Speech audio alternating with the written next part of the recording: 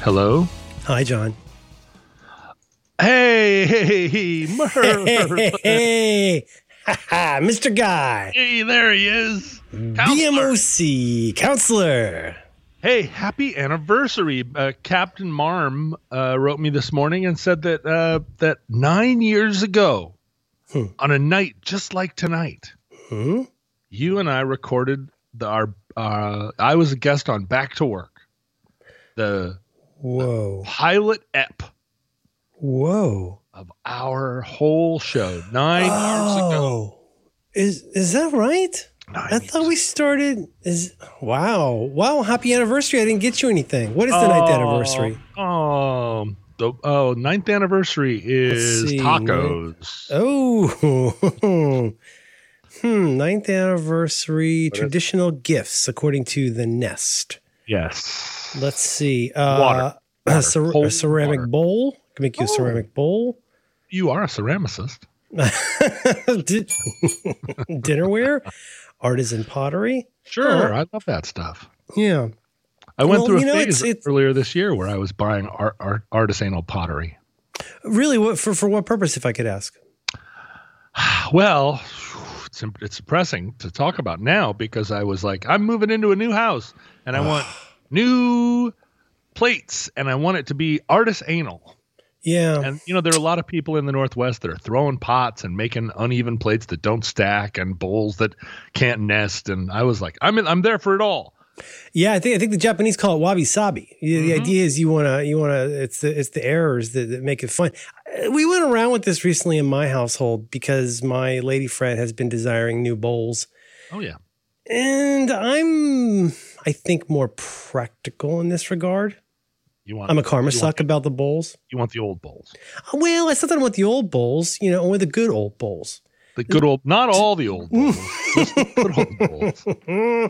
I like consistency, and if there's any thread that runs through all of my issues with organization, it's that I want to be able to just grab. I don't want to think. I don't want to unstack. I think everything should be ready. This might be my version of wanting a girl with combat boots or maybe keeping a small bag packed. Mm-hmm. I should never have to move anything to get to anything. As E.T. would say, ready. Oh, that's sweet. But, it depends. It depends. If it is the go-to, like the pans, I want the pans to be deployable. You know what I mean? Kiss the pan. Kiss the pan kisses you. Only English people can fly. I still think about Mr. Show quite a lot. I thought about Mr. Show just a few minutes ago. Yes. You just thought about Mr. Show just a few seconds ago. Because I don't have any self-control for these things. When the vice president announced that a familiar friend of mine might be stopping by today, I instantly thought of Hal Tankerbell, the video appearing on stage of Hal Tankerbell, and then he goes and he talks to the guy who has limber legs. And I just had this giant face appearing on stage. You can't unsee it, They were so far ahead of their time. They were. Yeah. Let me ask you. Yeah, ask me anything. Why don't you? Did you ever why don't you do the thing where you just have all your clothes be Steve Jobs clothes, where it's just a closet full of the same clothes? I'm pretty close to that. I'm really? very, very. I buy all the same underwear. I buy all the same socks. The only thing that really changes, I wear the same pants every day. The only thing that really changes is my chosen undershirt tee. And then I usually wear a long sleeve shirt over that, like a Mack Weldon shirt. So I'm pretty close in that regard, I think.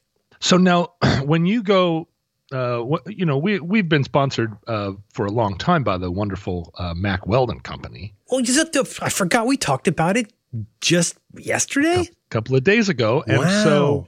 So when you'd get an order from Mack Weldon, because they have a delightful different palette or delightfully wide palette of colored underwear and socks. And so when I have ordered from them, I always get a different color of underpants and a different pattern of socks, so that now my underwear drawer looks like looks like a bag of Skittles. Mm. Like everything, they're all bright yellow and red and orange, and it really pops. Just really pops, like the dark ones, the gray ones, and the black ones and stuff. I'm sort of like, well, I mean, I've lived in a monocolor underwear world, and I never want to go back. I want to just live. I want my underwear to be all the colors of the maracas of Brazil. I want them to that's just so much more fun than what I'm doing. Well, pow. Now, are you buying underwear that are the same color every time? Yeah. Every time it's just which color? Yeah. I mean, there are so many aspects of my life where I really do thrive on a certain kind of existential or even just visual chaos. But it's kind of like, it's like the pan. I mean, I want to be able to stick my hand in the drawer and pull out a fork without having to think about it. And, I feel like I've heard people say that this is what the Gap accomplished for a lot of people at one point, which was if you were just like some kind of trad dad, you could just march in there and get 6 pairs of these khakis and 6 of these polo shirts and stuff like that. And right. Yeah, I don't know. It's weird. I mean, there are like I said, there's other parts of my life that are much more interesting, but I like yours. Yours is fun. You're a fun guy. You wear fun shoes. You got fun outfits. You'll wear a bow tie. You're a fun guy. Yeah, fun, super fun. I mean, you're painting with such a palette. You have so many options, and sometimes you wake up and you wait for the announcement. What is the uniform of the day? I feel like if I were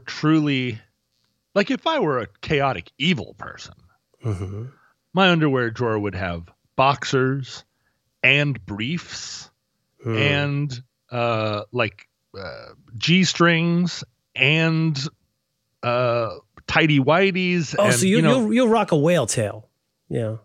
Right. But that feels like that's chaos at a different level. That's an underwear drawer where basically it's full of found underwear. Right. Like for a while I had, what would you say, 3-4 different kinds of underwear, like traditional boxers that kind of, that are like that flap in the wind. Yeah. And then boxer briefs, and then I had a few pairs of German underwear, which we've discussed. Yes, your German underwear. Yes. And then as time went on, the German underwear all got stolen by girlfriends. Oof. And the boxers just sort of don't fit under skinny jeans, and little by little. That's what I was going to say. I think you, at least historically, have a reason to require or desire different kinds of underpants. Because let's think of it this way. Let's say you're going to wear like an airy seersucker suit topped off with a straw boater. Now that feels like a boxer situation to me. Right? It does. You're absolutely right. The Classic. appropriate underwear there would be some all cotton boxer shorts. But remember your phase where you wore tight pants? Tight pants, you can't wear boxer Tight shorts. pants, you're not going to pair with the boxer. You're going to want something a little more slim, maybe some Spanx, but something that'll. I mean, these are different pairings. But as our late great friend Leslie Harpold used to say, what does she used to say? I don't like buying toys for my toys. And sometimes that's what it is. Smart. If you get a certain, you might need a different brassiere, whatever it is. If you're going to pair this with that. Now bras that's a whole nother thing, because are the straps going to show? Do you want the straps to show? Is it for effect? You know what I'm saying? Is it like a poem, or is it for comfort? Are you going to run in it? Are you going to sit around in it? Yeah. Well, let me ask a follow-up. Amidst these difficult times, I think I know the answer or can guess the answer to this. Do you still listen for the announcement about the uniform of the day? And are there occasions where the uniform of the day is something that's not strictly utilitarian, sit around the house and teach math clothes? Are you still a fun dresser amidst these difficult times? It's a good question. Thank you. The problem was at the top of the hour, at the top of the quarantine, I was already working with a reduced palette because all my stuff is in storage and I'm working out of a bag, right? Of course. Ugh. And so over the fall, like I really just sort of moved in here with like 2 duffel bags full of everything.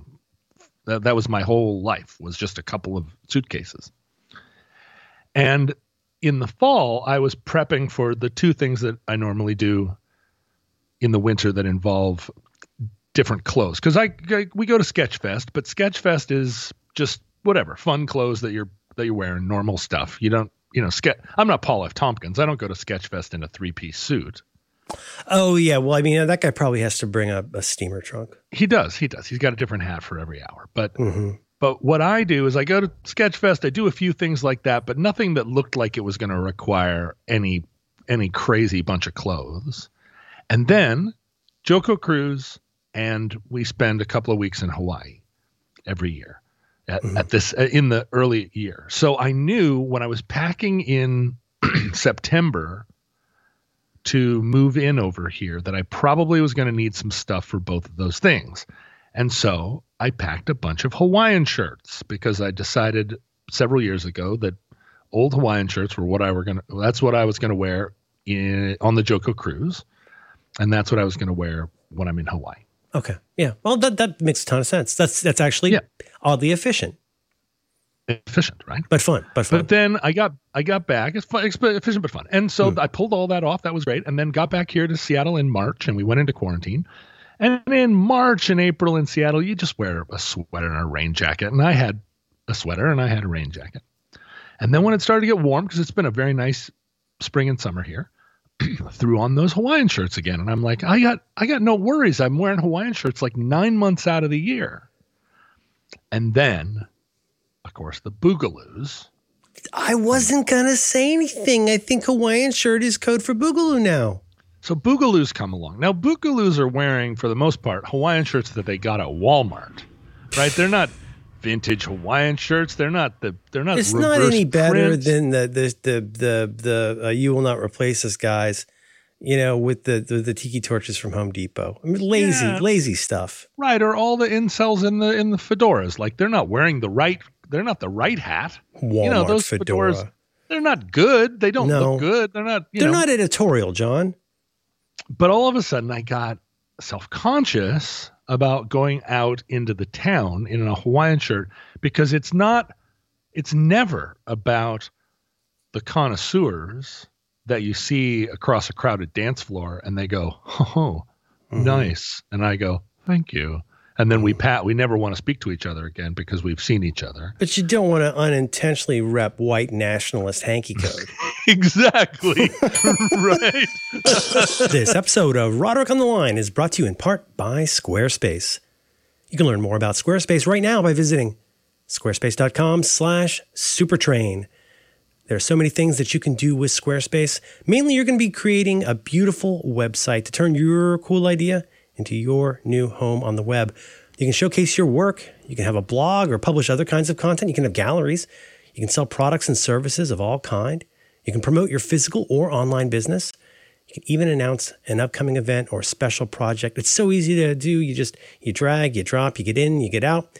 That's the beauty of Squarespace. They do this by giving you beautiful templates created by world-class designers, powerful e-commerce functionality that lets you sell anything online, the ability to customize the look and feel, settings, products, and more with just a few clicks, a couple little drags, and Bob's your uncle. Everything is optimized for mobile right out of the box. And they have a new way to buy domains where you can choose from over 200 domain name extensions. They have analytics that help you grow in real time and built-in search engine optimization, free and secure hosting with nothing to patch or upgrade ever.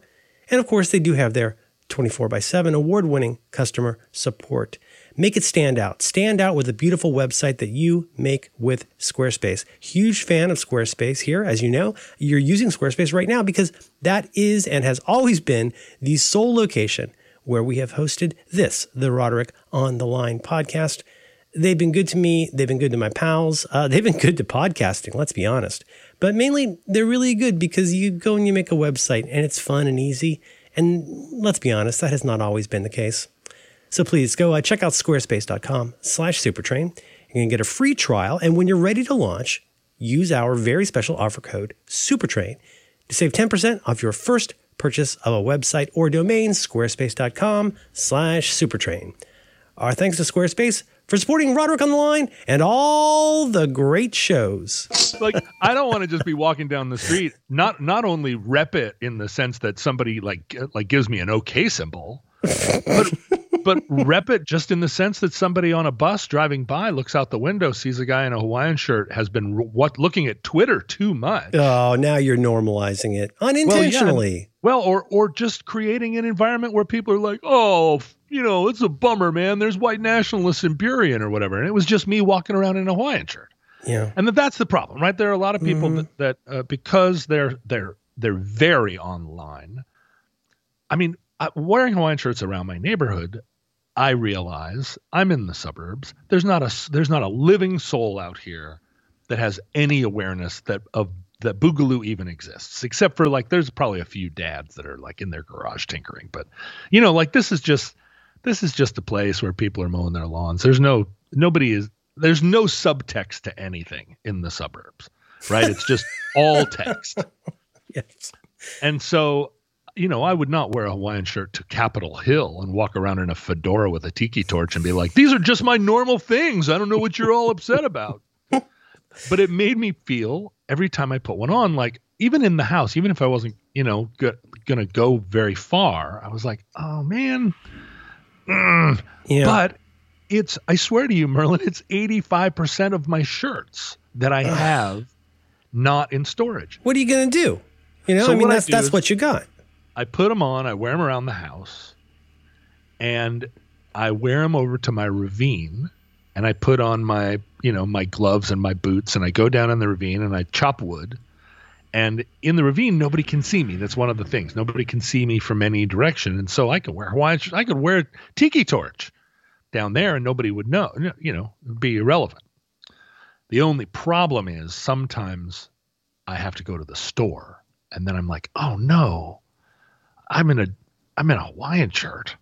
Oh man. But then, if you go to the hardware store, that's probably one of the places that you're going to most likely to get a okay sign. Mm-hmm. So I don't know. It's complicated. I don't have enough clothes to not have to fall back on Hawaiian shirts. But it feels wasteful and wasteful and dumb to go out and acquire a new wardrobe so that people who spend too much time on Facebook won't think you're a gun-toting nut yeti.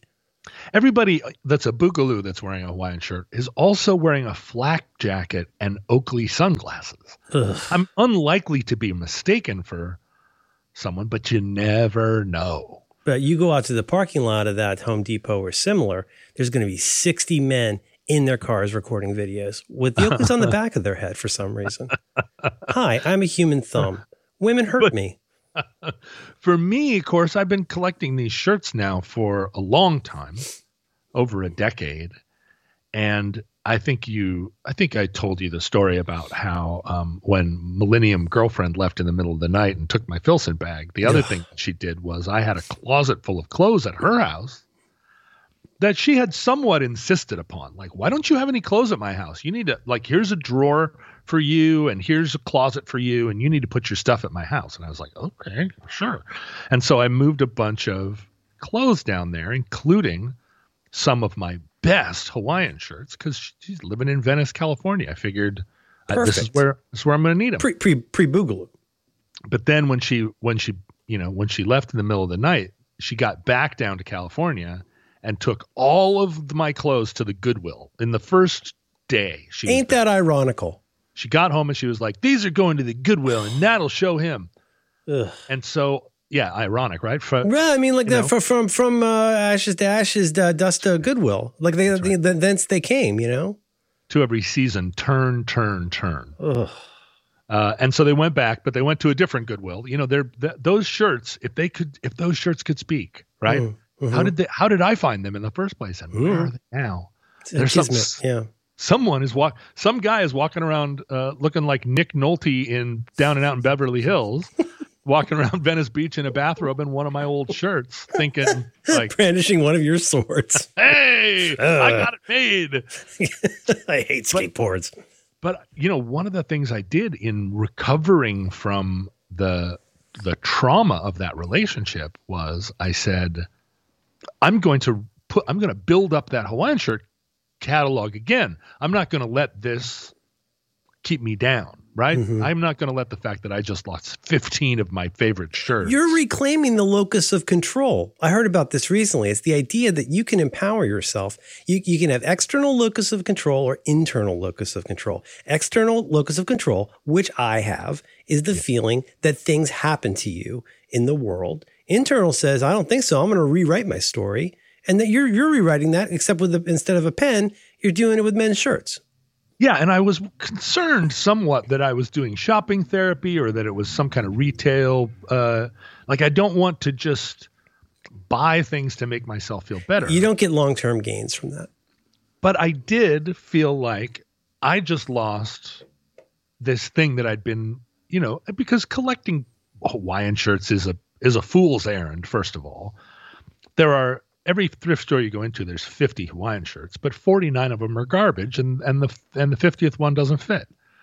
So it became another thing. It's just we've talked about thrift stores so much. It's just thrift stores used to be. I haven't been in one in 6 months, but they used to be just a place I went to. Like it was just kind of a place of meditation.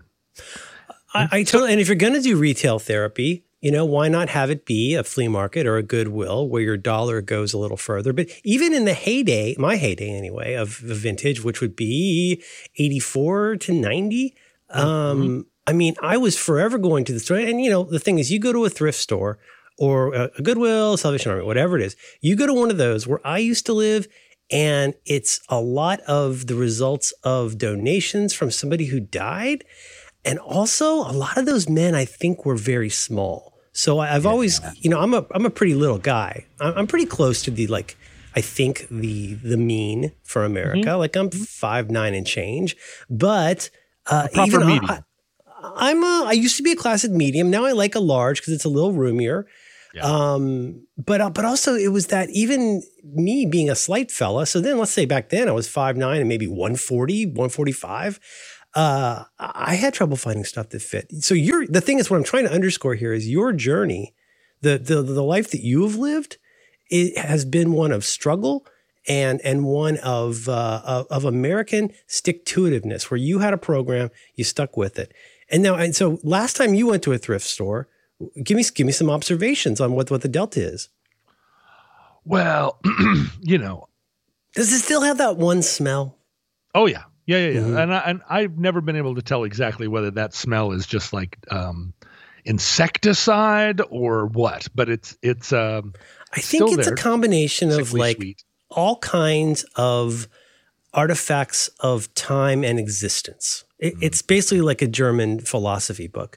There's a lot of Zeit und Heit und Blut. Blutendungsrahmen and Weltanschauung, and I think it's a little bit of BO, probably a little bit of death, some cigarettes, mildew, Old Spice, Bay rum, racism. I mean, there's a lot of things, and then the yellow pit stains. CK1.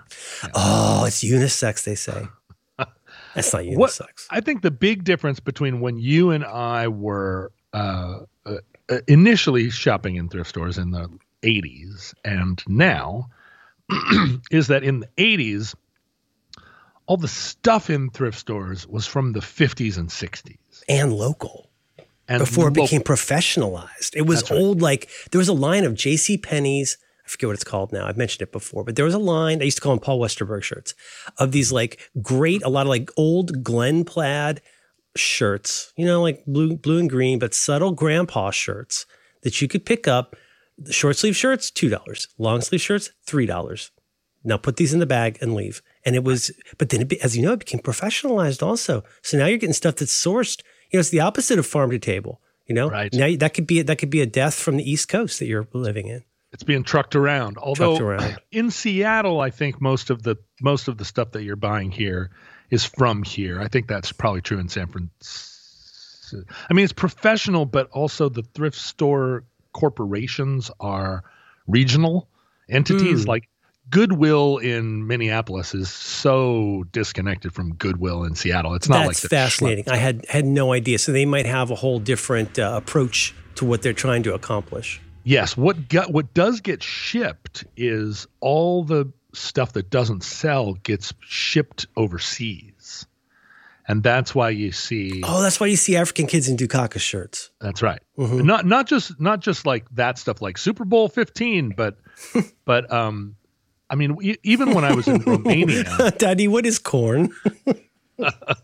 even when I was in Romania, I remember walking through a village, and a little old lady was coming the other way in a rugby shirt that said, like, University of San Diego.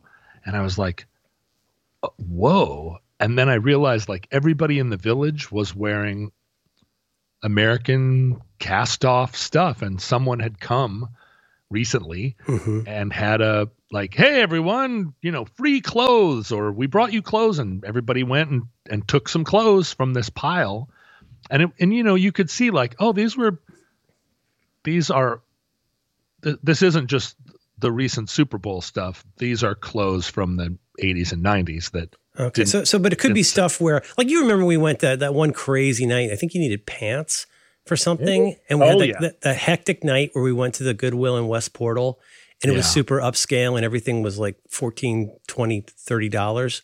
Yes. Do you remember that? And, but then, so the stuff that won't even be made into a bath mat, that ends up on a barge going somewhere. I think that's what happens. Yeah, it's the cycle of life, right? It comes from China and it goes to Romania or to Gabon or something. But the big difference, I think, is that in the 80s, the stuff that we were buying, even stuff from JCPenney in 1959, was made in America out of fabric that was sturdy. These clothes could save your life. You're hanging by a thread. I'm telling you, like, you might see some wear on an elbow, but you're not going to see a cuff tear off. You're not going to see an errant collar that can't be repaired. It's back when they made clothes for people. Well, and you still see clothes from that era where I buy them all the time, where you can tell the history of the garment by just looking at the repairs that have been done to it over the decades. Like, oh, wow, they put patches on this and then they wore the patches out and they sewed up and it's still, even after all of that, a garment that's not just kind of worth owning for its utility, but like now it's become worth owning because of it's a piece of history. It's wabi-sabi. The thing I think about with regard to you describing Hawaiian shirts is how, understandably, but weirdly, stuff from different times gets coded in different ways. So the Hawaiian shirt, there was a Fun Dad thing 18 months ago. Now, the exact same shirt, now it could be coded with a Boogaloo thing, right? Yeah. And I was thinking about this just yesterday. I was thinking about this with my kid. I love spreadsheets. One of my spreadsheets is my daughter's Halloween costumes. So I always write down who she was, et cetera, et cetera. She's been a tomato. She's been a Ladybug Girl. She's been different Marvel characters. She was Taco from TV, from Adventure Time, Adventure Zone. And twice in 2014 and 2015, she was contiguously the Harry Potter character Hermione Granger, right? Yes. And back then, we didn't have as many problems with the author of those books. So when my kid, God forbid, wants to run for Senate, if we still have a Senate, we should abolish the Senate right alongside the Electoral College, but that's a different podcast. Is she going to get canceled because she was Hermione?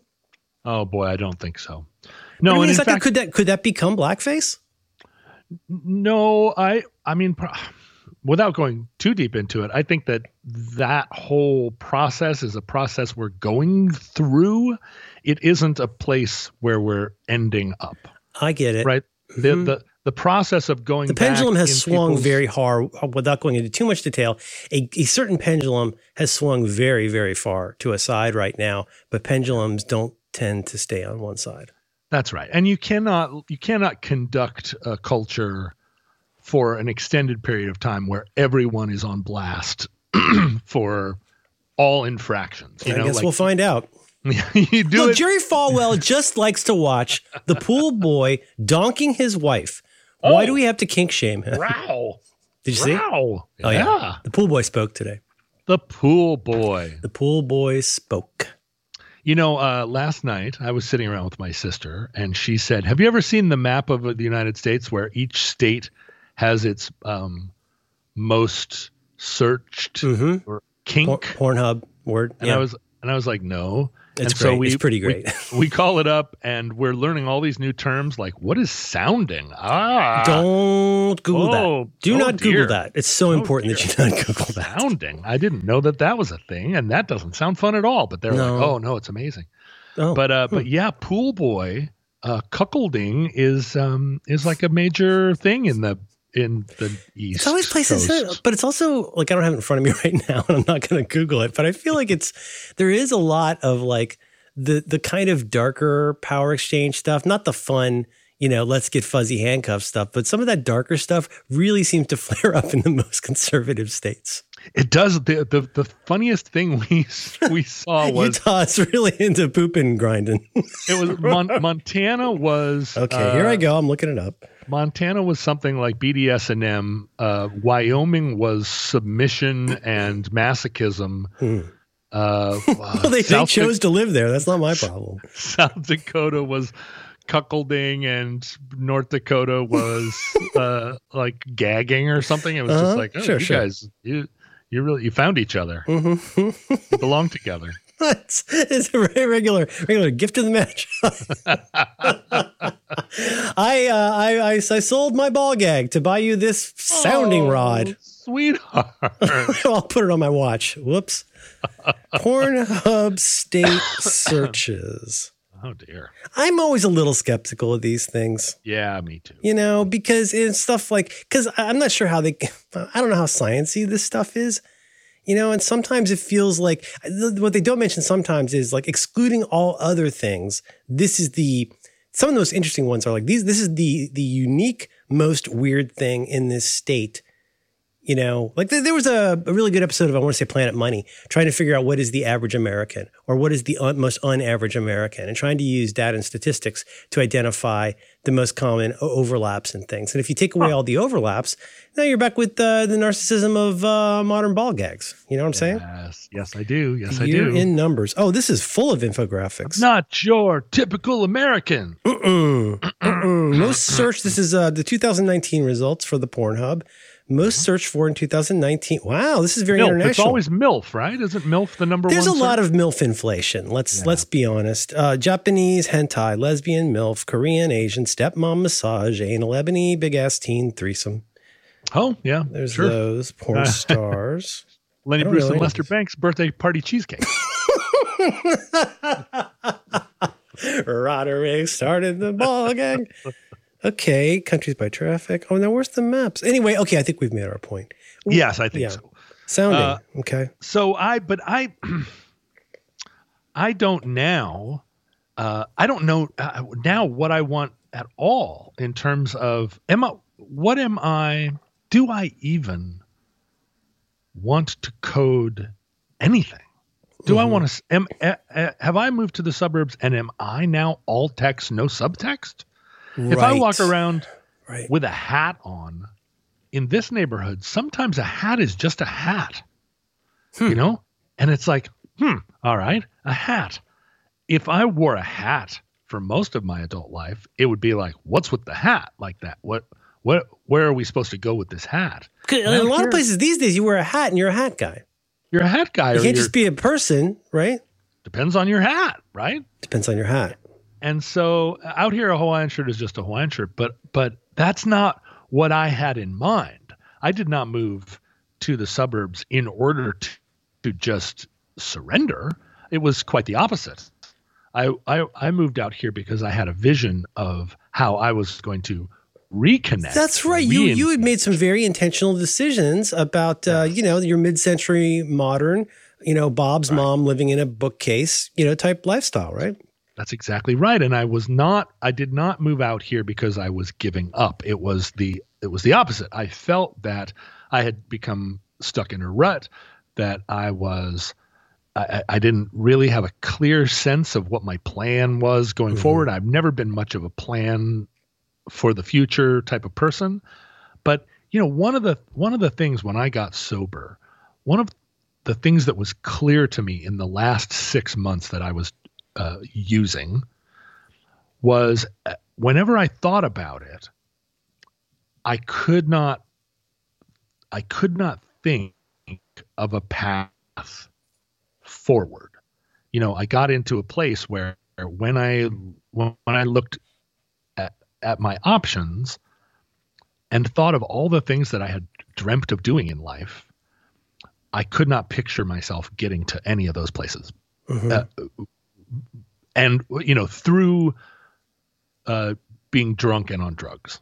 Yeah. Right. I was no longer getting an education. I was that's not a shade of lemonade, but that's not a state in which one spends over much time thinking beyond at the furthest, like, will I make rent this month? It's more like, especially if you get into the drugs, it's much more like, am I going to score or something like that? It does not incentivize long-term thinking in a variety of ways. It doesn't. And it's either fortunate, I guess in this case, fortunate that my heart was always big enough to be hurt. Right. So I was I never got drugged to the point where my heart didn't hurt. And so I never just surrendered and said, like, I'm a loser, I'm doomed, I just want to get high. I was always like desperate to get high, but also, I don't know, like had a deeper desperation. And I could see every door closing. And it wasn't just like options. It was personally, I could feel doors shutting inside myself. I was becoming, unreliably angry. I had sold my own values out several times and it looked like I was going to keep doing that. I was just kind of becoming, for lack of a better term, like a whore. I was just, I was not. So it's internal and external. I mean, because one of the themes, if I could say, it seems like one of your themes is like, you don't want to feel like you're disappointing people, and you hate the fact that you feel like you're disappointing yourself.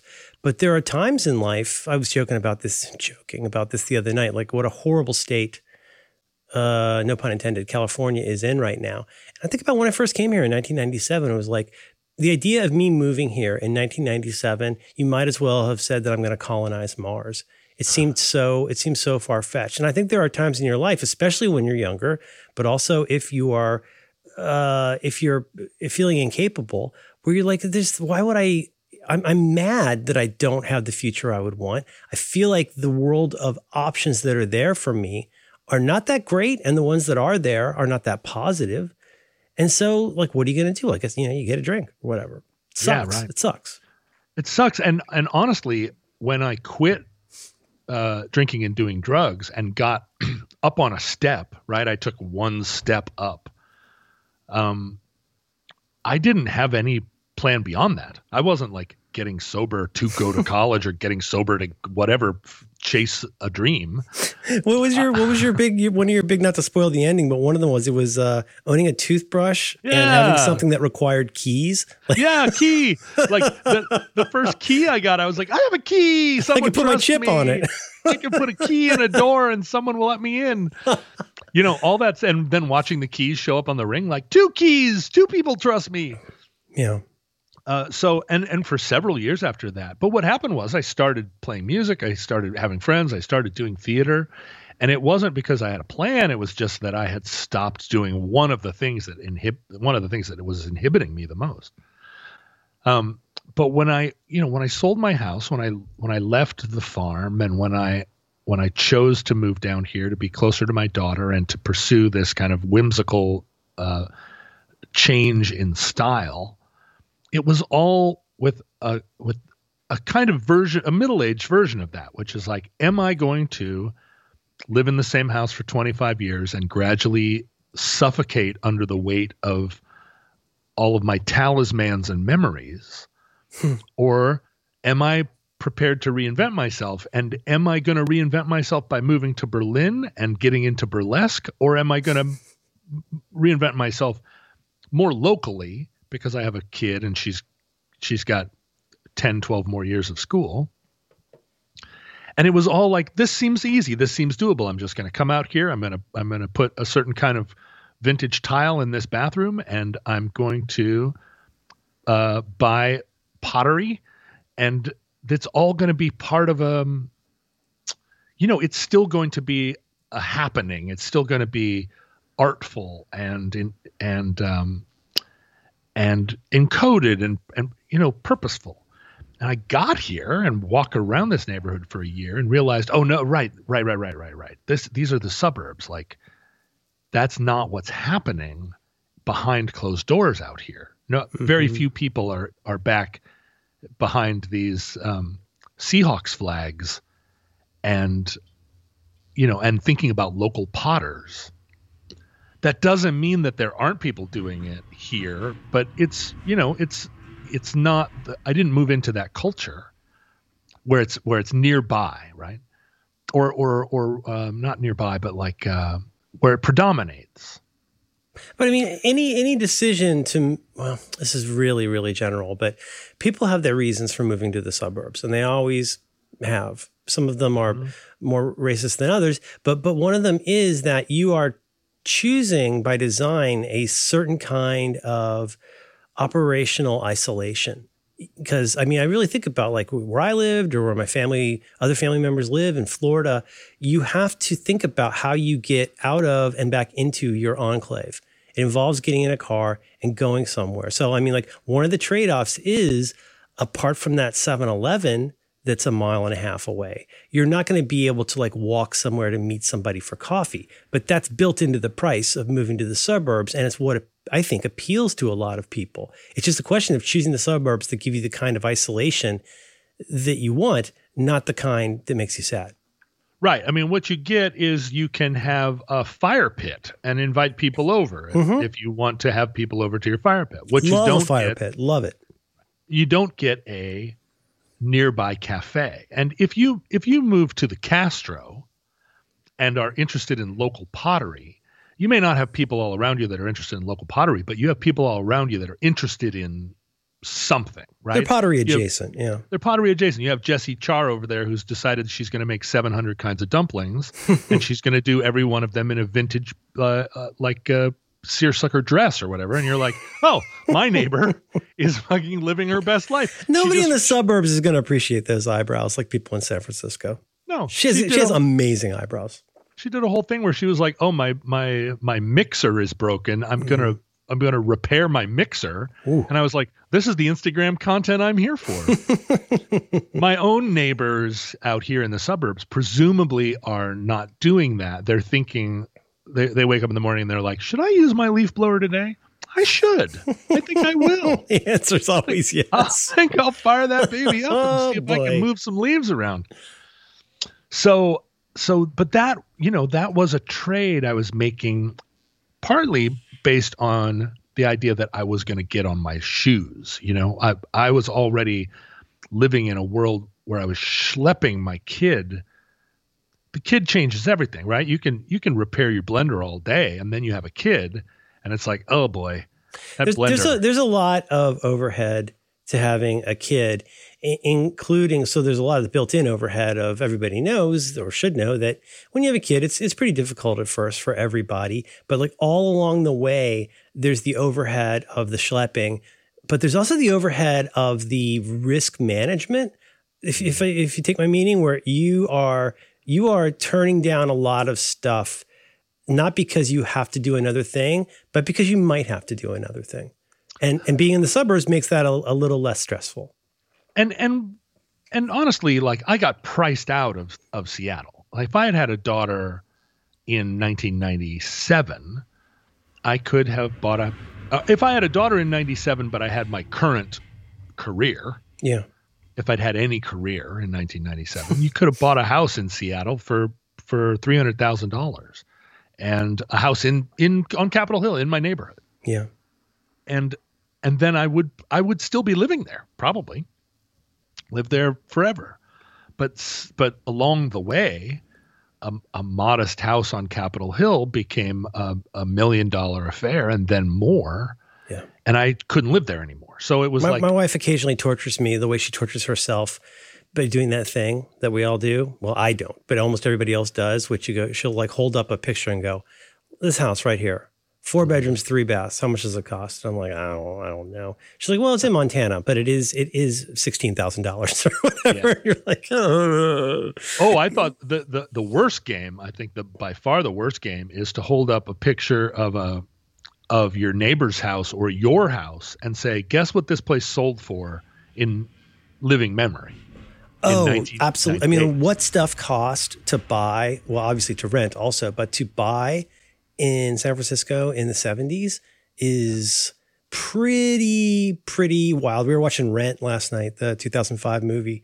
And of course, it's one of those classic, like, oh, come on. These people, they ain't going to pay rent. But boy, do they ever have a very, very, very large place on which they're not going to pay rent. And boy, that theater that Maureen has, wow.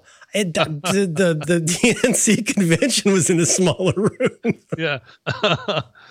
Yeah, that's the thing that I don't think we realized. I don't think anybody in the 1990s understood that one of the main resources we had, one of the things that made us the richest culturally, was there was so much abandoned space. That was very much true here. When I very first moved here, that was when things were dying because of the .com boom on which I was writing. But like there was I forget the name of the place, but there was a place sort of like on southeast side of town by the highway. There was this giant warehouse that had been converted into practice spaces for bands. Yeah. Dozens and dozens and dozens of bands. And I forget exactly what happened, but I do remember that it was a .com-y. Well, we're going to turn this into a place for people that are, going to deliver pet food by pneumatic tube. So right. Get your PV Not and bands. roll. Well, just think about the survival research laboratories. Like they had a huge compound. Oh, right. When they shoot the light bulbs around and stuff. Yeah. A huge compound in the center of San Francisco that was built around making robots out of vacuum cleaners that had flamethrowers on them. Where did that? And that was until the 2000s. Those guys were still in there. You could not do that in Oakland now. I mean, you would have to move to like practically to Nevada to do that. I lived in a warehouse. My practice space was 1 block away, and it belonged to us. We paid $300 a month, and we had our own building to practice. And every person I knew had either a practice space or a theater space or some other space that was in addition to their apartment. A community arts something. Yeah. And it was all just like, it didn't feel like a luxury because those buildings were cold and dirty and had no features, and the bathrooms were full of rats, but that was why it was cheap. And you didn't think that cheap, shitty stuff was ever going to be hard to find. And now you look around Seattle and it's like, oh, my kingdom for just a cheap, shitty place to experiment. Yeah. It's all gone. So I had to move if I was going to, basically having a kid meant that I was either going to live the rest of my life as kind of like a middle-aged dad with green hair who skateboarded down to his daughter's school, or I was going to have to get out of town a little bit. And I'm now recognizing she's almost 10, and I'm seeing very clearly like, whoa, I lived at the farm for 12 years. 12 years from now, my daughter will be in college. Oh, God. And so that 12 years is pretty compressed in my recent memory. It was basically my 40s. But my 50s will be spent here, presumably. With your 2 bags. With my 2, well, yeah, right, here in this house waiting for my other house to get done. Mm-hmm. And then she's going to go to college. And then I don't have 4 kids, right? I just have 1. As far as you know. Yeah. As far as I know, right. I've never gotten that email that was like, guess what? I never wanted you to meet your daughter because I hated your band. But now that she's 16, she needs a car. And I have a friend that happened to. Like now that she's old enough to know, I want her to meet her father. And unfortunately for you, it's you. And my friend was thrilled, right? Just like had he known about it before? No, had no idea. So there was a relationship that happened much earlier. She got pregnant, and then she was like, "Yeah, I don't want this guy around. I want to raise this kid by myself." Yeah. I don't think that happened to me. I think that everybody, I mean, all of the women in my Your mom was past, very organized. I doubt that happened. my mom was very organized, but also they're all the women in my life are still actively mad at me. So they would know. I mean, I would have heard about it. Yeah. So that's the project. How do you feel about the project at this point? I mean, it does, at least from a remove, your project for your 50s does feel very dependent upon what happens next with several things, but especially COVID. It does. And the challenge, I think, is always, are you continuing to challenge yourself? And I've never not felt if things get too easy, I start to get very uncomfortable. I've never sought ease or comfort, or you're not big on autopilot in the way that, say, I am. I love autopilot. Yeah, no, and I don't. Autopilot is unfamiliar to me, but also I'm motivated by dis-ease, not disease, but dis-ease. Yeah, dis-ease. And that has motivated me to do everything that you could describe as, the wonderful things that I've been lucky enough to do. It's always like, I've got to get out of this chair, because if I don't know what. The chair will engulf me, or something. And it's dis-ease, but is it also a sense of some kind of motion? I guess it's all kind of wound up in each other, but motion, change, and the idea that there's something that's forcing you to unpot yourself a little. Unpotting, right? But there are people, like my mom changes her house every spring and fall, right? A new rug. I mean, it's not like she goes and buys all new stuff, but she has her summer house, her winter house. She changes the color of her accent pillows. She's always in motion in that way. And I'm not.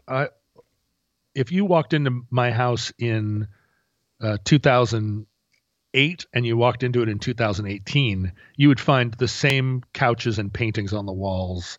There's just more stuff, but I'm not changing just for the sake of change. If I put a painting on the wall and it belongs there, it's like, ta-da, there it is forever. It's the thing of feeling motivated by like needing to cut trail somehow, needing to leave something behind. No, not that. I honestly don't know. I mean, I'm almost certainly way oversimplifying this, but I wonder if part of it is, and because this is, I think, a very common, normal thing for people is, well, okay, let's put it in my terms. Oh boy, things are going really well right now. I bet something terrible is about to happen. Yeah. Maybe to put differently for you, is it that your nature is to be suspicious of the comfort that disguises something unaddressed that could be motivating you or pulling you down or whatever it is? Like, it seems like you really want a certain amount of, as you say, friction, something that's going to like mix it up and force you to live this life, that whatever this life is, something that's going to, does that make any sense? Something that would like force you back into the mix at a time when you might want to disappear into the chair. Yes. And it comes out, I think, when I consider wealth and what wealth affords one, what opportunities. And when I think about being very wealthy, when I was young and you think about being very wealthy, you think, oh, I can do whatever I want. When you get to be middle-aged and you think about being very wealthy, you consider it at a remove. You realize getting to do whatever you want isn't really that big of a deal. And the more money you have, I think the more you have to confront the fact that getting to do whatever you want is not interesting or fulfilling or even good. And I think what you see, and a lot of the evil in the world, is from very wealthy people who are bored and don't have imaginations. And are just like, they fill their house up with worthless shit. They go on vacations they don't enjoy. They, to own a $50 million yacht is to be, in a way, like completely devoid of anything that would make you an interesting person. What do you need that for? You don't at all. Yeah. In any way. There's that feeling like when I find myself getting impatient because something that I ordered didn't get delivered and it's something I don't really super need, but I was so amped for that thing to arrive, and then I'm very disappointed, and I continue to pretend as though a given Amazon delivery is going to make me happy for more than a few minutes, because now really it's just more kibble, a lot of it. Yeah, right. It's just extra toilet paper because, it's not like you're low on toilet paper. You're just low on reserves of toilet paper. Well, and I'm low on feeling like I deserve a treat. Yeah, right.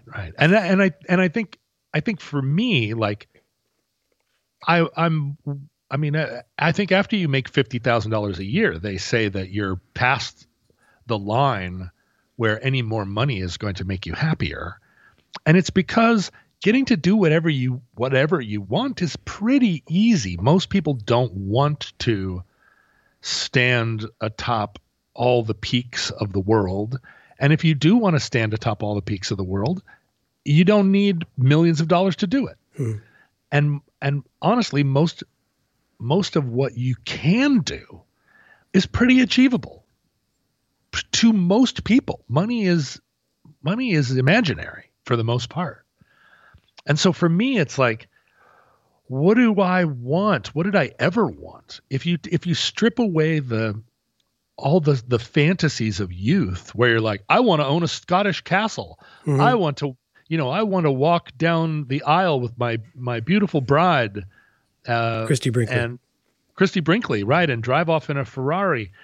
If all of that stuff, where you're just sort of imagining like one day everything will happen to me, and you get to be middle-aged, you strip it down to like, well, not everything's going to I'm probably not going to live in a Scottish castle. Turns out I don't care. I didn't ever want to. Didn't turn out great for Nicolas Cage. Right. So what do I want? And it all ends up being either experiential, although not in the sense of like, I want to see a baseball game in every stadium in the United States. Although seems like a fun thing to do one summer, but yeah, I think there would be a lot of cool stuff that would come along. That's not just about baseball. If you did that, that's what it would be. Yeah. It would be a really fun summer because you'd meet a lot of interesting the friends you met along the way, if I could say. But like that type of experiential, but more like it's all back to the same question I have been asking myself my whole life, which is like, why am I here? Mm-hmm. What can I possibly do to justify the food that I eat? And so you keep pumping, pumping coal into the engine room without regard to the ultimate destination to which you hope it takes you. Yeah. And right now I'm, because I'm lucky enough to have a garden to work in, I have that short-term, long-term of feeling like I'm planting this, and in 2 years and in 10 years, it's going to be this, it's going to be this, it's going to grow, it's going to be here after I'm gone. But that's a pretty short-term. There are people, I think, that spend 40 years tending a garden, and that's their gift to the world. Mm-hmm. For me, it's much more like I'm going to create this environment, and I'm doing it as a thing to keep my hands busy and my imagination busy. But I don't think like leaving a garden behind is going to be sufficient to justify all the hamburgers. Yeah. No, there's also the thing of the internal, external sort of ideas, like the way you've had to realign your life short of just bouncing and going to another country, even though your kid lives here, you do have to realign some of your ideas because of the responsibilities or needs or however you want to put it. But it's also a question of, in some ways that, and I have not by any imagination made this leap, but people who do get old and are not terribly unhappy seem to have found a way to make their life about other people, whether that's interacting with other people or whether that's helping other people. But in some ways, it's like you eventually realize sometimes that it was about figuring out what you could do for and with other people that made you happy. That's the boat. The boat ride is, this is where we're all, trying to go. But, this is not the best time to try and exercise that. I mean, sure, you can donate money, you can work at a food bank or do whatever, but like, you're not going to probably develop a vaccine in the suburbs. No. But like, what do you do? I mean, but I don't know, that's just an observation. And some people are better at that than others. And some people like doing it for the parade. But that's something I do think about a lot, is like, are there more things that I could do for people who aren't me? Well, and that's why I think married people live longer, and marriages are so important, because there's a built-in reciprocity. There's a built-in sense of like what you're building every day is this marriage, this house, and this relationship, and the work that you do for one another. It feels very much like every day that you stay married is another brick in the wall. Well, that sounds happy. Yeah, well, it's all a little bit like, R2-D2 getting that little restraining bolt, Yeah. They don't want him to take off. It's just like the more your leash grows into your fur, the more that the more your collar is just like part of your skin. Yeah, the paler the skin underneath your wedding ring.